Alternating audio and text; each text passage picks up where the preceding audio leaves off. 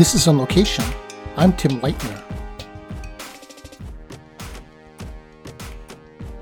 Today's episode comes to you on location from Michigan, Colorado, Montana, and Alaska. But first, On Location is produced by the NCIA Communications Committee with special production assistance from Joe Mamlin and me. You can find our podcast on iTunes, Anchor, Spotify, Google Podcast, Breaker, and Radio Public, among others. So subscribe today on your favorite podcast service and tell all your friends. On today's episode, Sharon Pizzuti and me have a conversation with Mary Ann Wellbank and Jeff Ball, no strangers to the child support community. They talk about their careers, their book, The Insider's Guide to Child Support, and what each of them are doing, both now in the child support community and looking ahead. Get to know each of these amazing people as we talk to them today. It's going to be a great show, so stick around, and we'll be right back.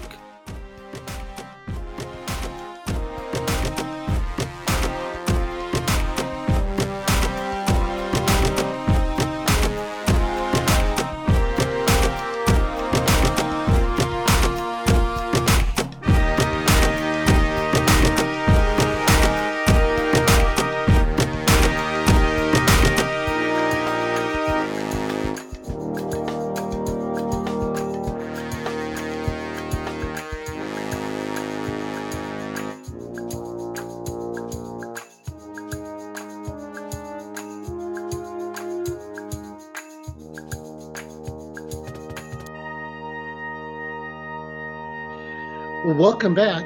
This is NCIA On Location. We're glad to have you along for a great conversation today. But first, introductions. My name is Tim Leitner. I'm with the Alaska Child Support Services Division up here in Anchorage, Alaska. And let me introduce you to the rest of the folks we have on today. Hi, Tim. Thanks for having me. Coming to you live from Michigan. And I'm an executive director with Cortland Consulting, started in child support 30-some years ago on my 18th birthday, and have worked at state, local, federal, and also obviously now consulting. So I'm glad to be here, and thanks for having me. We have a couple of people that are no stranger to the child support program, and certainly no stranger to child support professionals across the country, and even internationally for our international listeners today. Mary Ann Wellbank and Jeff Ball. Let's talk for a minute about each of you, who you are, where you're from, what you do on your day-to-day. Jeff, you want to take it away first? Sure. My name is Jeff Ball, and I'm a vice president with Young Williams, and my duties include overseeing projects in Colorado and Wyoming. In Colorado, I am also the project manager, so the day-to-day manager of the El Paso County office, which is Colorado Springs. Thanks, Jeff. Mary Ann? Well, I retired from Young Williams in February 2019, and since then I formed my own little company, Mary Ann Wellbank LLC, and I've been fortunate to get some consulting jobs, and I've been working lately with public knowledge on intergovernmental casework, some intergovernmental grants, as well as one of my favorite topics, distribution. And I have my aspirin and my buckets as I do that because it takes a lot. Those buckets go a long way for many years. For those of us who've been in child support, we know all about what that reference is. Yeah. So both of you have been in the child support program for an extended period of time. Mary Ann, it looks like you came into child support in 1991, Jeff in 87. Is that correct? That is, yes. Yep. And what got you interested into coming into child support? You know, what drew you in? Why child support? Why a lifer? Go ahead, Jeff. Well, it was 1987. I was a legal aid attorney in Salisbury, Maryland, and there was an ad in the paper, the actual physical thing called a paper, and it was an ad that was placed that way. I remember. And it was for an assistant director for the American Bar Association Child Support Project in Washington, D.C. And I had grown up around Washington, D.C. And so even though Salisbury, Maryland is about 2.5 hours away. I was looking forward to the opportunity of possibly living in the DC area again. So I applied, and this woman by the name of Meg Haynes, she interviewed me, and I was lucky enough to get the job. So that put me on a full-time child career path ever since 1987. Excellent. So good to hear about Meg Haynes influencing yet another child support colleague. Shout out to Meg Haynes if you're out there in our audience. How about you, Marianne? Well, I'm from Chicago originally, and I started out in the financial industry. I worked in the banking and commodities futures. And then we relocated to Montana to raise our children. And I started at the Workers' Compensation Division, and gosh, it didn't have the camaraderie that child support has. So then I moved on to the governor's budget office. And while I was in the governor's budget office, I had a bird's eye view of every single department in the state and knew who the directors were and knew what would be interesting to me. So when a position came open, I applied for the 4A director, and I didn't get it. But then another position came open, and I applied for the 4D director. And the last two people interviewed were my husband's boss and me, and I got the job. I love it. I love it. So since 1991, that's when I started with the Montana Child Support Division. I know sometimes we miss out on what we wish for most, and yet the thing that comes through is the thing that we were meant to be. So that's great. I love that story. Yeah, both of our guests, Marianne and Jeff, you've got a long line of accomplishments. And I just want to kind of highlight a few things here. Marianne, I've got that you were the administrator and 4D director of the Montana Child Support Enforcement Division. You're just talking about that. Vice president of a marketing for a private child support company, author of various articles in the NCIA Child Support Communique, or the CSQ. You've been president of the National Council of Child Support Directors, NCCSD. You've been the president of the National Child Support Enforcement Association, our own NCIA. You've been the official observer of the Special Commission on the International Recovery Act of Child Support and Other Forms of Family Maintenance. My goodness, what a title, for The Hague in the Netherlands. You've been the Western Interstate Child Support Engagement Council, or WICSIC, on their board of directors. You're an honorary life member of both NCIA and WICSIC, the recipient of the Federal Office of Child Support Enforcement's Commissioner's Distinguished Service Award. And you've also got a BA in English from Illinois State University, an MBA in Finance from DePaul University, and I bet we can go on and on. And then for Jeff, I've got noteworthy or noted that you manage 2 county 4D child support offices in Colorado. You're the regional vice president for a private entity that contracts to private child support services. American Bar Association's Child Support Project, you've been involved in that. Legal aid lawyer in South Dakota and Maryland. General Counsel to and Deputy Director of the U.S. Commission on Interstate Child Support. You've been an official observer to the first 2 drafting committees of the Uniform Interstate Family Support Act, or UIFSA. Oh my goodness. Federal Office of Child Support Enforcement as liaison to the Welfare Reform Task Force. Senior advisor to the OCSC Commissioner. OCSC Technical Advisor Branch Chief. Worked in multiple states as a consultant on child support projects such as Ohio, Minnesota, Louisiana, Indiana, Kentucky, Nevada, Michigan, Florida, and North Dakota. You've been the recipient of the Eastern Regional Interstate Child Support Association's, or the ERICSA Felix and Fausto Award for Outstanding Leadership. You're a life member of ERICSA, and you're a recipient of the Federal Office of Child Support Enforcement's Commissioner's Distinguished Service Award. So why am I saying all this? Why am I reading through these credentials, if you will? Really important. This really is just to demonstrate that both Marianne and Jeff are no strangers to child support. You've got a wealth of experience and knowledge in this field. And when you have written this book, The Insider's Guide to Child Support, which we will be talking about, it's really coming from a firsthand perspective, not from research and looking at books, but rather living it. So let me turn to our guests And let me just ask each of you, Jeff, what do you consider in your long line of and I don't want to call them credentials, that sounds stale, but in your experience in child support, what are some of your favorite accomplishments or favorite events that you've had in your career? Well, in many ways, early on in my career, when I was involved in the Interstate Commission, the U.S. Commission on Interstate Child Support, and we were able to look at what needed to be done to reform child support. And many of the recommendations that came out of that commission made it into the PERWARA Act of 1996.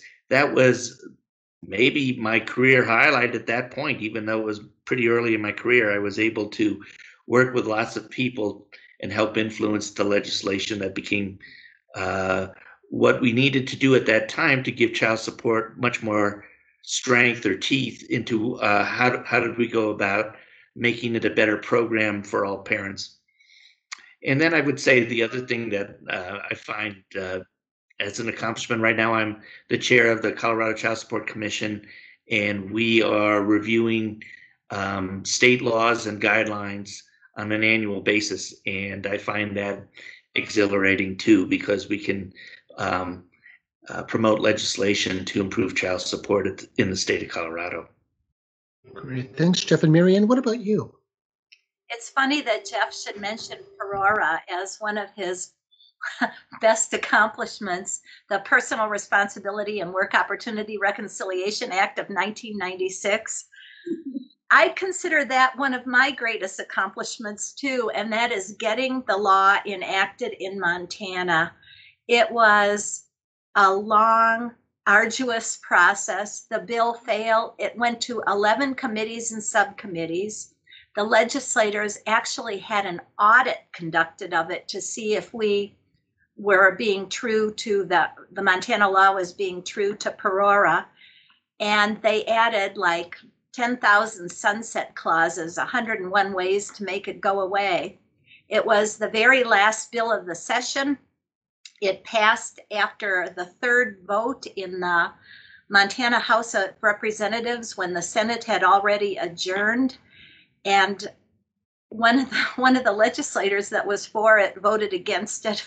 And then, since we had all these sunset clauses, the next time they had to renew it. And that's about when I left the child support program in 2001.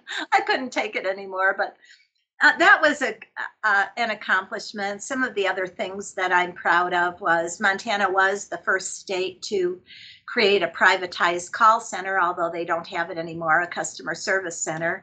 And then contributing just off and on to the organizations and to the child support community has really been a wonderful thing to do, to get to know people and to contribute what I have. Awesome. And so let's kind of pivot into kind of why we're here today, to talk about the Insider's Guide to Child Support, how the system works for parents and practitioners. And Sharon, I'm going to pass this on to you. Okay, great. As I was hearing Marianne talk, I was thinking there's not a Schoolhouse Rock song for child support legislation. Maybe that's an area that we could venture into. The traditional bill songs don't seem to work, it seems, when we talk about child support legislation. So congratulations to both you and to Jeff for the work that you did with PERWARA. It really has changed and influenced so many families across the United States. So thank you for the work you've done. I do have a question I've always wanted to know, a burning question. Marianne, what made you want to become an author and why on this topic? Well, you can see I majored in English. I've always liked to write, and that's actually one of my favorite parts of my current, jobs is being able to write and express myself. And so one day, Jeff and I were just having dinner with a group of people, and I don't even know how we started talking about it, but he was maybe talking about a book that he had started, and I said, oh, I'd really like to write a book on child support, and we had some ideas, and so we talked. But I think the other reason is that as a child support director and someone who's been involved in child support, I'm going on my third decade now, is that people don't understand the system. People parents, see one part of it, legislators see one part of it, everyone has an anecdotal information, but nobody has the whole picture. And I am a firm believer, especially for parents, that they should really know what their options are. They should know how to get help when they need it. And they should know the limitations of the child support program, because it does have many. Yeah. So that's kind of where I was coming from. And Jeff and I decided to go forth and conquer. So we wrote our book. And we're so glad you did. Oh my goodness. Jeff, do you have anything to add to that about what made you want to become an author to begin with? Yeah, I had started working on a book similar to what we ended up with, and I couldn't get past, like, it was a dark and stormy night. That was about as far as I got in the book. and so Marianne was the taskmaster, and she set a schedule for us to complete the book. And I think without that leadership from Marianne, we'd still be in the first chapter, or I'd still be in the first chapter by myself. So. So not to mention the brains behind it, which was Jeff, with all the legal aspects. Well, it sounds like the two of you are a perfect pair in terms of authoring and in terms of delivering a message that spans across so many areas of child support. When you guys published and released this in 2017, you sound like you had a lot that you hoped to accomplish. Were there any things that you can reflect on that you hoped came out of the book that you've since then seen come to a realization? I'm thinking through that question, and I just wanted, as Marianne stated, I just wanted to make sure that there was a book on the market that allowed people to access information about Title 4D. There are plenty of books. They're usually child custody and child support together. A lot of them are how to avoid paying child support, or why the child support system is terrible and everything. But very few of them delve into the special world that employs 55,000 people and 12 million cases with the 4D world. And as you know, we're a sub area of family law that is quite specialized, and many judges and many general practitioners are not aware of all the nuances that are in Title 4D. And anything that we can do to not only share this information with parents, but other stakeholders in child support, I think is an important thing. And I hope that we're able to accomplish that to some extent. Certainly the feedback that I get from my own colleagues is that they value your publication in so many ways, even for training and onboarding new employees, as well as refreshing everyone who's been around child support. Tim, you have some questions? I do. I was really thinking about what you've put into this book, and I really appreciate the one chapter you have about how the system works. And I've been kind of reminded about how child support is kind of like a game, not in a trivial sense, but in a sense of there's rules, there's a way to move forward. Every player has their own sub game to it, and it really is about how to navigate. You talk about the different choices that people have, from private attorneys, collection agencies, the 4D programs. Why did you include all of these in your book? Why give all these options or talk about all these different avenues? I guess because they're out there and people use the other options.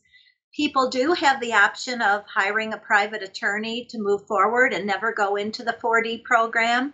People do have the option of using a private collection agency. And people have the option of using the 4D program, and there are combinations of options. So we just wanted to set forth all these options, and people can choose which is better for them. And I happen to believe that the 4D program is among the best, but there are reasons that people use private lawyers or collection agencies, and we wanted it to be objective rather than subjective. Yeah, the Census Bureau shows that about a third of the child support orders in the country are outside of the Title 4D system. And the other thing is there is another group of parents who just have informal agreements without getting legal child support orders. Some may be enforceable as contracts, some other ones may not. And, I think if you are a parent, you have to look at all your options to see what's best for your situation. We hope that Title 4D works for most parents, but if you have a multi-million-dollar situation of two self-employed parents with lots of need for forensic tax information, maybe you need a private attorney as well as Title 4D, where we have some remedies that even private attorneys don't have, but you might need a private attorney as well. Well, I was going to ask, so the perspective that I have, of course, is coming from the 4D program, and looking at the staff that we have in our offices here, and the folks that I work with, I can really see this book as being really rather inspirational, putting things into perspective for folks.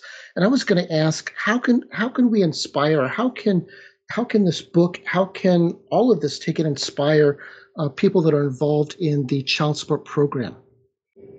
I believe that child support employees are professionals and they're specialists in their area. And when you've been there a while, and I'm not saying 30 years, but when you've been there a couple of years, you begin to know all the other aspects of the program. And I don't know, I just hope that our book inspires people to explore the other areas that they're not familiar with. For example, in the program, there are intergovernmental specialists, and there's people that will never know the wonderful world of intergovernmental. But the more you know, the more that you can serve your customers, the more that you can advance in the program, the more that you can go beyond your program into either the private sector or into leadership positions within organizations.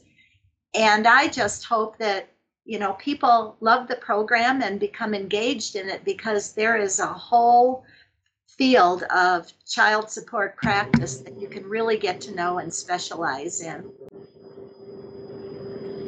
I would agree with Mary Ann. The nice thing about child support, help children, and it may be more of an indirect way of helping children, because I don't think I've ever talked to a child in a child support office before about anything related to child support. It's all about working with their parents to make sure that the income is there so that the children can be provided for adequately. And I think that's what motivates a lot of people in child support. Just thinking out loud as I listen to you both, it's really about putting things into context. It's that broad overview, but all these specific parts and how do they fit in, and how do folks navigate? How do folks look at different areas? Brand new child support workers coming in, the online staff probably don't have a clue how complex all of this is, let alone the parents that are right smack dab in the middle. So I think all of that really, really fits in. This is such a helpful publication, such a helpful guide for doing that. I agree, Tim.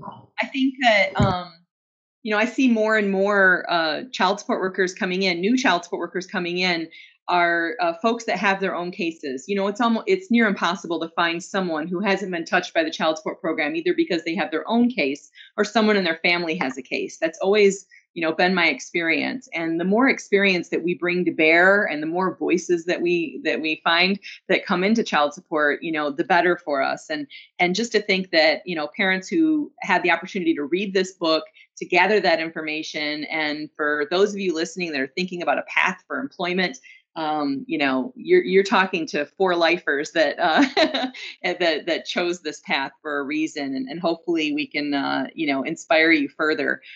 There was a parable that Jeff and Mary Ann shared on a recent web talk that talked about the blind man and the elephant. And you've shared it before. I think it really got some great reception. We had wonderful feedback from our NCIA audience, and I wondered if one of you would be willing to share that with us again and talk about where it came from and what you hope people took away from it. Sure, I'll be glad to do that. Actually, Jeff, did you want to? No, this is your brainchild, Mary Ann. So. All right. Well, there is a parable that many of you probably know about the blind men and the elephant, and it's a story of a group of blind men who had never encountered an elephant, so they learned about it by touching it. And each blind man feels a different part of the elephant's body, but only one part, such as the tail, the tusk, or the ear. And then they describe the elephant based on their own limited personal experience. For example, the man touching the elephant's ear describes it as a fan. The man touching the tail describes it as a rope. The man touching the tusk describes it as a spear. And the moral of the story is that each man claims he knows the truth, even though he doesn't have the complete truth. And, I think child support is like that with parents and with child support professionals and even attorneys who represent them, even judges. You each touch a different part of the elephant, and maybe you see the iron hand of enforcement, or maybe you see the helpful hand of getting money for your family. And so, I don't know, I kind of likened it to the child support program. And in another way, elephants are big, powerful, heavy beasts with rough, thick skin and lethal tusks, but they're also gentle. They care for their families and they communicate with each other. And child support, like an elephant, is powerful, and it can also be threatening, but it can also be gentle and communicative. And the bottom line is that elephants and child support professionals and us as individual people all care about our families and want to do our best for them. And one more thing, elephants do eat constantly, and having been in many child support offices, have that in common as well. Yes, for those of you in your child support lunchrooms or in your cars headed back with treats for your coworkers. I love the parable, Marianne. It fits in so many ways, and so many of us have come to child support, and started out really not even knowing how blind we were to all of it, and to be able to expand our vision and to use this parable and the content from your book and just your experience. It really opens up a lot of eyes in child support. Certainly opened up mine. I would like to ask you something a little more personal to you and Jeff about, as you sat down and you started, organizing your thoughts, and you started to, create a draft for this book. Can you tell me if you had some misconceptions or myths that you were aware of, or perhaps became aware of doing your research, with providers, and, to let child support workers or parents know about? What were those myths, if you came across any? I think one myth, I'll just jump in, and it isn't really a myth because Jeff and I knew it, but is that the parents have sort of a myth that child support is just enforcement, and they only collect, I think the myth still exists, they only collect money to pay back welfare and just different things like that. And so we did want to explain in our book why the program exists, some of the history of the program and how it's evolved. But I wouldn't say we had any myths that I know of, but I can say that Jeff is the brilliant brain behind all the the very specific legal knowledge, and he wrote those parts.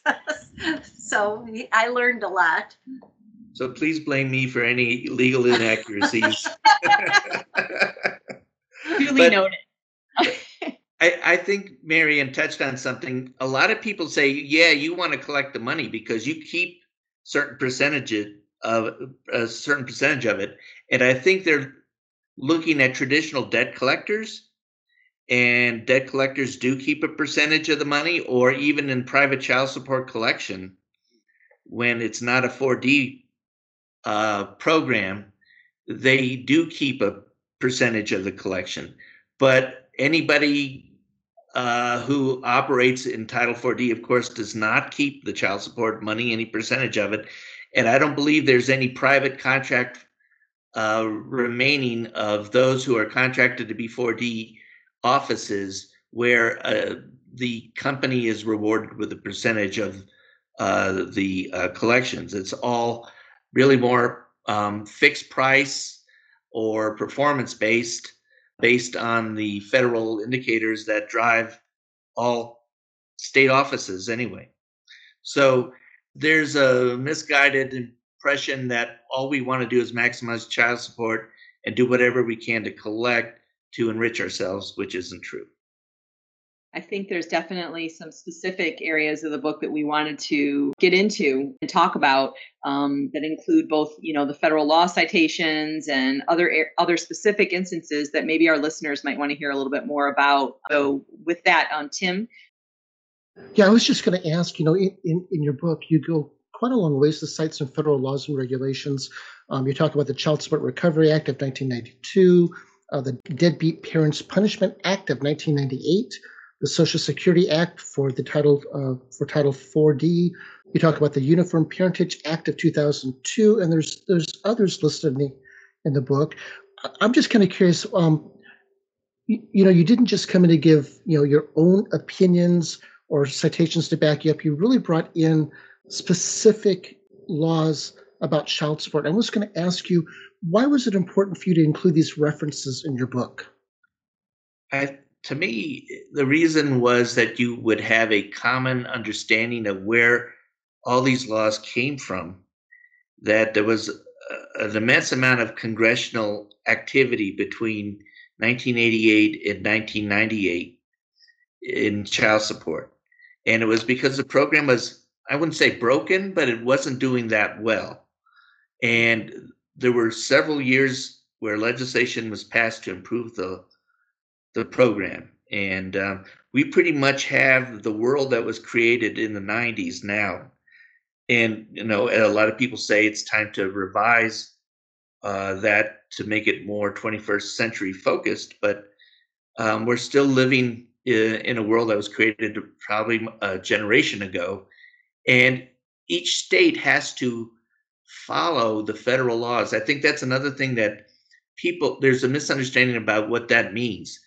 These laws are not plenary except for things like FACTSO, or the Federal Full Faith and Credit for Child Support Orders Act, is something that just automatically applies to all the states.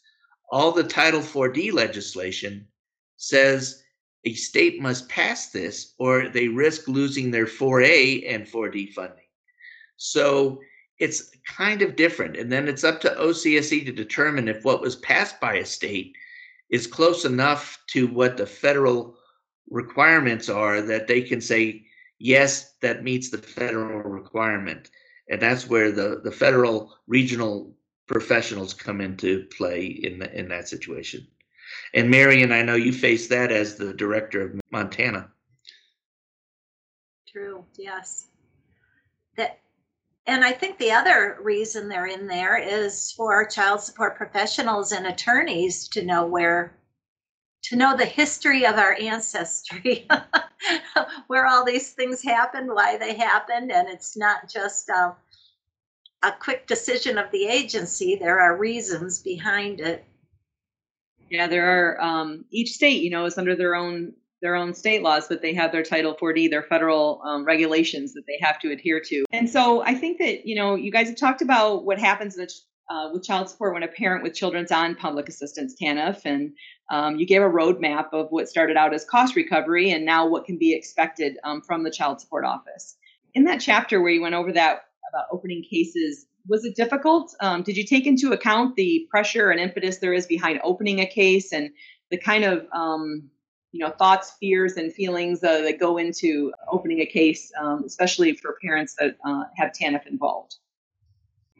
Well, I think one way word spreads, the biggest way word spreads in child support enforcement program is through anecdotal information. One parent hears what another parent hears, and then legislators hear what they hear, and pretty soon there's a skewed view of the program. So we wanted to explain objectively and in lay terms what a parent can expect, what the program can do and not do, and what the parents' responsibilities are if they open a case or if they have a case, being in the 4A program as well. So we just tried to set forth the what they can expect. Right. And if you look at our program, it really has evolved. In 1975, the program wasn't set up for either parent. It was set up to do cost recovery of, back then it was called Aid to Families with Dependent Children. And it wasn't until the 80s that the program opened up to non-welfare cases, but there was still an emphasis on TANF cases. The name TANF came about in 1996. But what's happened since is we're trying to pass through as much as we can to parents so that these cases that are TANF cases no longer maybe are relegated to a lower status in our caseloads. We work them as hard as any other case in Colorado because in Colorado, it's a full pass-through of current support to the family on TANF. So those cases now are as important, if not, you could make an argument in some cases more important than the traditional non-4A cases that we work because this helps a family get off of assistance by providing them the extra child support. And it's proven to be pretty successful in Colorado. And I know that there are other states interested in this, but it is part of the progress that we're making along the way of going from a total cost recovery program to a program that treats people who receive TANF equally with people who don't receive TANF, and to give them the opportunity to collect their child support just as much as anyone else. Mm-hmm. I think, the fact that you bring that up and the fact that Colorado has the full pass-through, other states may or may not, and the fact that our NCIA community allows for those conversations to take place, that really is the beauty for me and NCIA is having those connections with all of you from where you're coming from different states and being able to learn what works, what doesn't, what challenges did you encounter, how can I improve the child support program in my area, and then to be able to have that information readily available to each other, to offer that and to make improvements across the program. I think that's really one of the most powerful things about being part of the NCIA community. And I got to thinking about, performance measures and all the different discussions that we've had about performance measures and the performance measures you list in the book, that allow us to explain how we receive matching dollars, how we get incentive monies, how child support is funded. Specifically in those measurements, both in your book and in our NCIA conversations, we've talked about paternity establishment, order establishment, percentage of cases that are paid current child support, percentage of cases with arrears collections, cost effectiveness, of course, the 157 report and self-assessments that are very difficult at times for each state. Why was it important to really take this piece and put it into your book? What did you want to make sure that this content brought to your readers? Why is it there? Marianne, do you want to start? Well, it's just part of the big picture. We wanted people and child support professionals to understand what is measured, and as Jeff said before, it's not just collections. It's part of the program. It's an important part of the program because these are states' goals. This is how they get their incentive money. This is every child support worker's goals for now until they change, but they're in place now, and we wanted people to understand it. We didn't go in detail about every single component of every single formula, but we had a general understanding of it, so parents would understand the importance of establishing paternity. They'd understand that states, one of their goals is to establish a support order. Another goal is to collect a support order. Yeah, and in this way, people know what really motivates an office, whether it's a local office or at the state level, and how good performance in these indicators can result in additional dollars to the state if they do real well vis-a-vis the other states. Absolutely, and it's good for, I think, everyone to be reminded that everything is controlled by these performance measures in terms of the funding for our child support offices.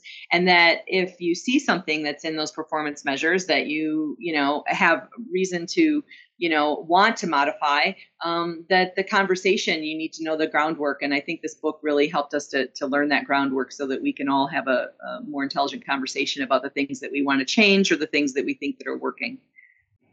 Tim, I think you had some things you wanted to go over about chapter 15. Yeah, I was really impressed with this chapter, even being inserted into the book. And I really want to give you, both Jeff and Marianne, kudos on this. Chapter 15 is on effective ways to raise issues, concerns, and complaints.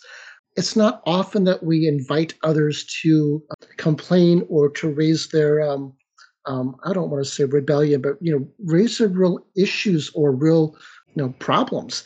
And you've given a real roadmap about how to do this effectively. So it's not just a complaint, but how can I get help? So what was your thinking around putting this in there to let parents, those paying support, those receiving support, know how to really be heard? Well, Tim, it seems like one thing we want to do is if people have questions or or concerns about their cases, there should be an opportunity for them to redress those concerns or issues. And the longer that we suppress those, the more it builds up, and it can blow up really ugly. And so it's much better if there are outlets for parents to communicate with people right away, whether it's an escalation from a case manager to a lead or supervisor, something like that, just to get maybe a little more experience involved in answering a question. Sometimes people shop, just like, they don't like one answer, so they go to somebody else for another answer. And maybe that reaffirming of the original answer is sufficient. And then we tell people about how to escalate when you're unhappy with the results. We did that also because we do have cases where somebody doesn't like something and they go to the governor's office immediately. They skip like about 10 levels before they just want it resolved from top down. I got to say that is an effective way, because when you hear from the governor's office, you do respond. Not that you don't any other way, but in some ways it is effective, but it isn't the most productive for the governor's office and staff either. So we try to have it bubble up rather than come from top down.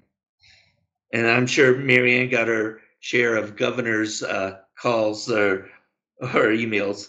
Yeah, I was kind of laughing, though. Some people do go directly to the governor's office, but at least in Montana, when they went to the governor's office, I wrote the letter on behalf of the governor. So I would go back down to the caseworker, find out what happened. The letter would go up from the caseworker to the regional manager, and then would come to me, and I'd review it, and sometimes, add information. But I think what they don't realize, it's you're going to get the same answer most of the time. But I have had experiences where customers, we had one man a long time ago in Montana. He kept complaining and complaining and complaining, and I can't remember the topic of his complaint, but it finally got up to me, and I reviewed the case file. And in fact, the caseworker hadn't realized that even though he didn't put it in the correct terms, he was really requesting a hearing based on an action that we had taken against him. And he didn't know the right terms. The caseworker didn't know the right terms. So we had to go back and give him the hearing. But sometimes complaints are valid. And the other thing, as a 4D director, what I learned is what we're doing. I mean, by answering complaint letters, you can learn what you're doing in the program, what things are working, what things aren't. Which caseworkers may explain a little more and have fewer complaints. I mean, there's a lot of things you can pick up, but I actually loved responding to complaint letters. Boy, that's crazy. It's incredible the amount of complaints I think that we get, but I think that's part of life because we're dealing with people's emotions, their children, their money. I wanted to kind of focus in on too is you also stocked into this book a lot of resources for people, and not just practitioners or those practicing child support work in cases, but also families that may not know anything about these resources to let them see the bigger picture, such as the Intergovernmental Reference Guide, the IRG, the Federal Office of Child Support's websites and general contact information that they share on their website, the Electronic Code of Federal Regulations, and then websites focusing on research and data and child support terms and glossary toward the back of the book. Those things are really, really helpful. And I think that sometimes we forget that those exist, and some people don't know they exist at all. How did you get all that stuff, and why did you put that in there? I think Jeff and I don't claim to be original creators of the program. We knew all this information was out there, and when it's out there, it's just hard to find sometimes. Sometimes the OCSE website is a little difficult to navigate. Sometimes individual states have information on their website that people just don't know the right terminology or where to look. And so we knew that there's a lot of stuff out there, but people just need to be able to find it.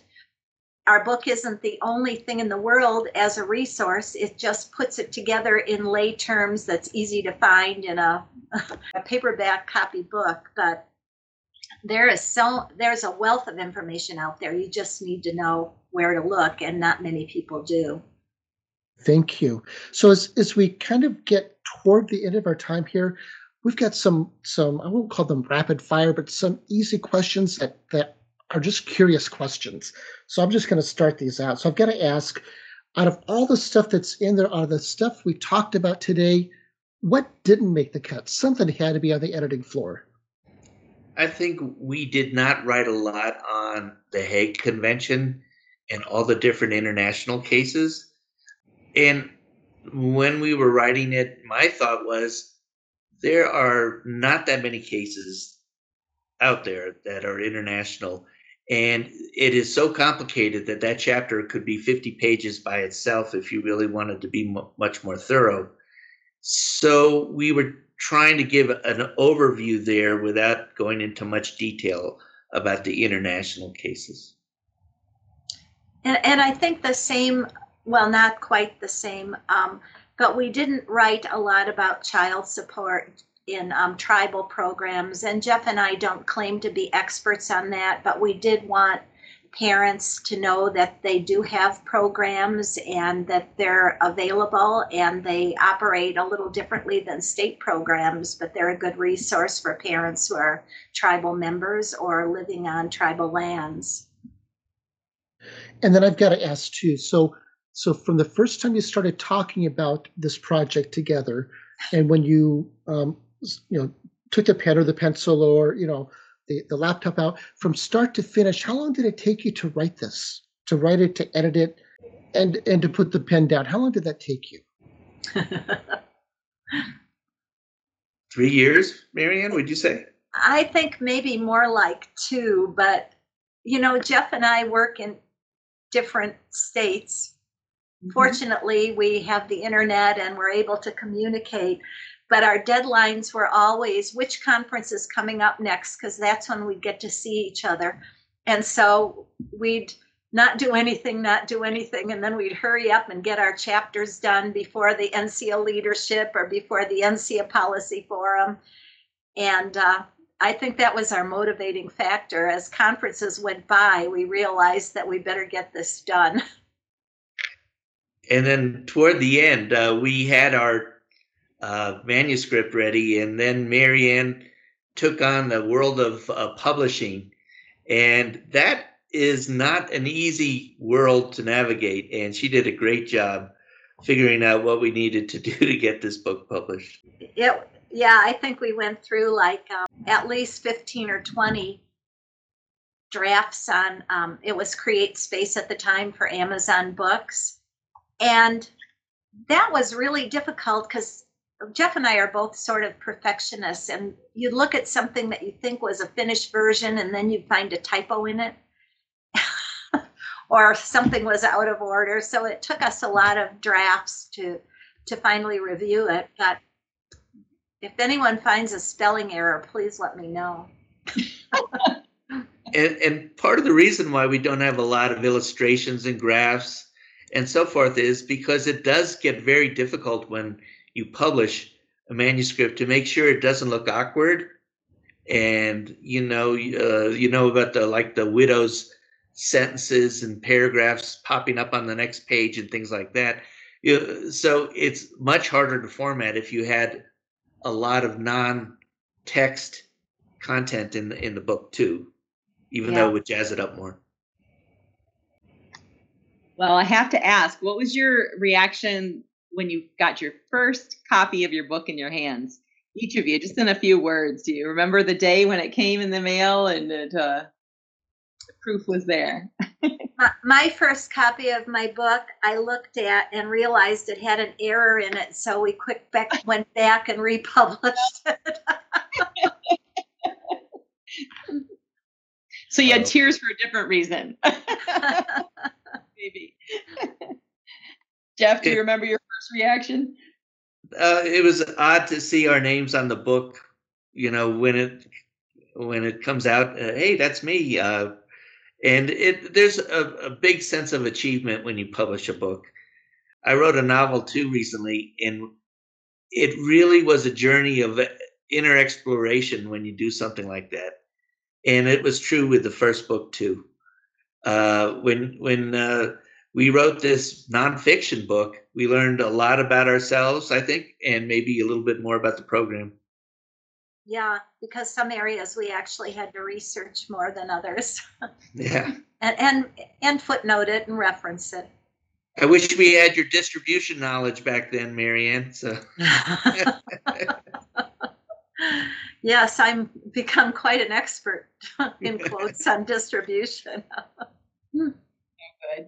I would love to know what each of you are now doing currently in the child support community, and what's the plans for the two of you? Is there another book on the horizon? What's the next step?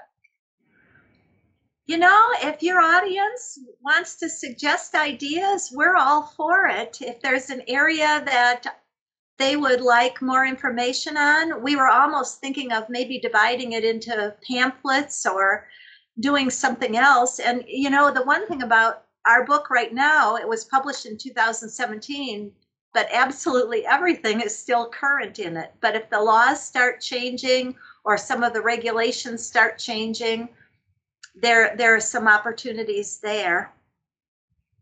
One of the things that I had suggested at one time, but we're not going to go forward with it, is, do you remember when OCSE used to publish the attorney's handbook for 40 attorneys? I was thinking, well, that might be an interesting thing, but right now our book is an international bestseller, so I don't know that we need to go any further. That was a joke.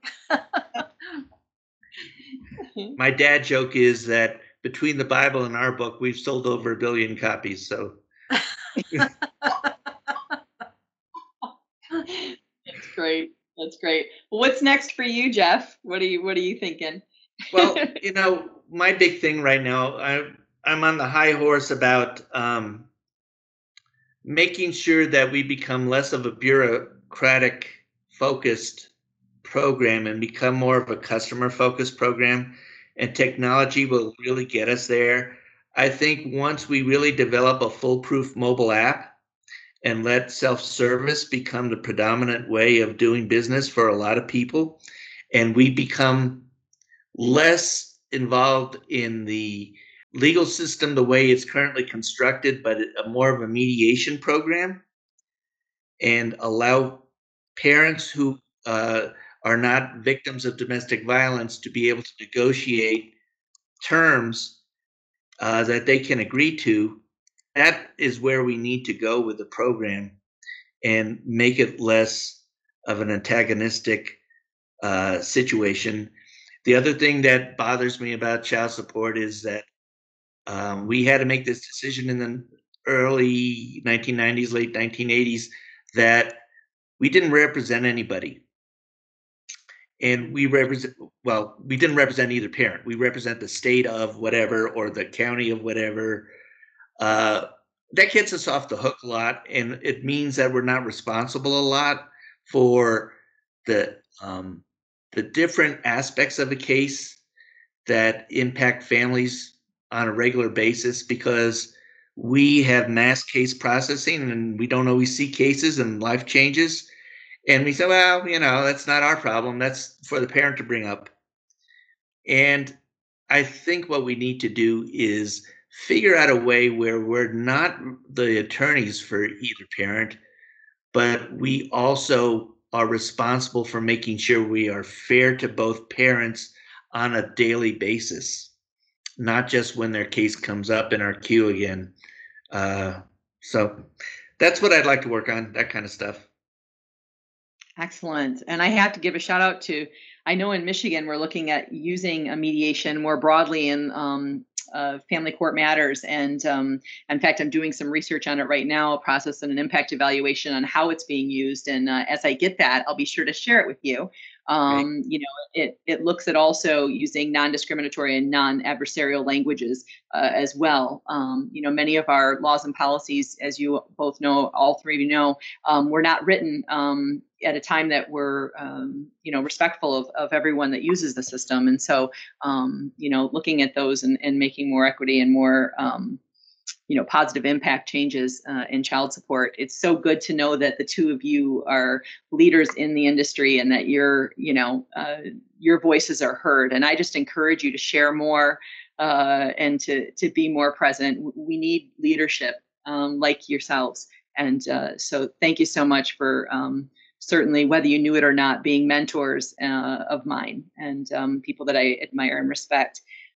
Tim, you have some things that you want to make sure to wrap up with them and some thoughts and reflections? Well, just as we wrap up, I just want to remind folks that this has been NCIA on Location.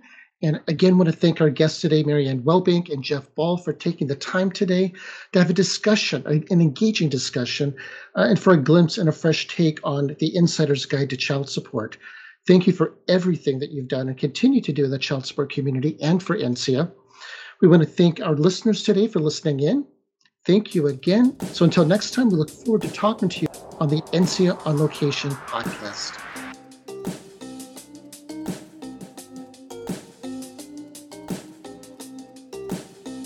On Location is available on iTunes, Anchor, Spotify, Google Podcasts, and anywhere you get your podcasts. We have a lot of great episodes on the way, so be sure to subscribe and listen to all of our previous episodes as well. We also appreciate your ratings, your feedback, your comments, and your suggestions. If you'd like to be a guest on the show, please reach out to us on the contact link on our website. On Location is a production of the NCIA Communications Committee with special production assistance from Joe Mamlin and me. Thanks again for joining me. I'm Tim Leitner, and this has been On Location.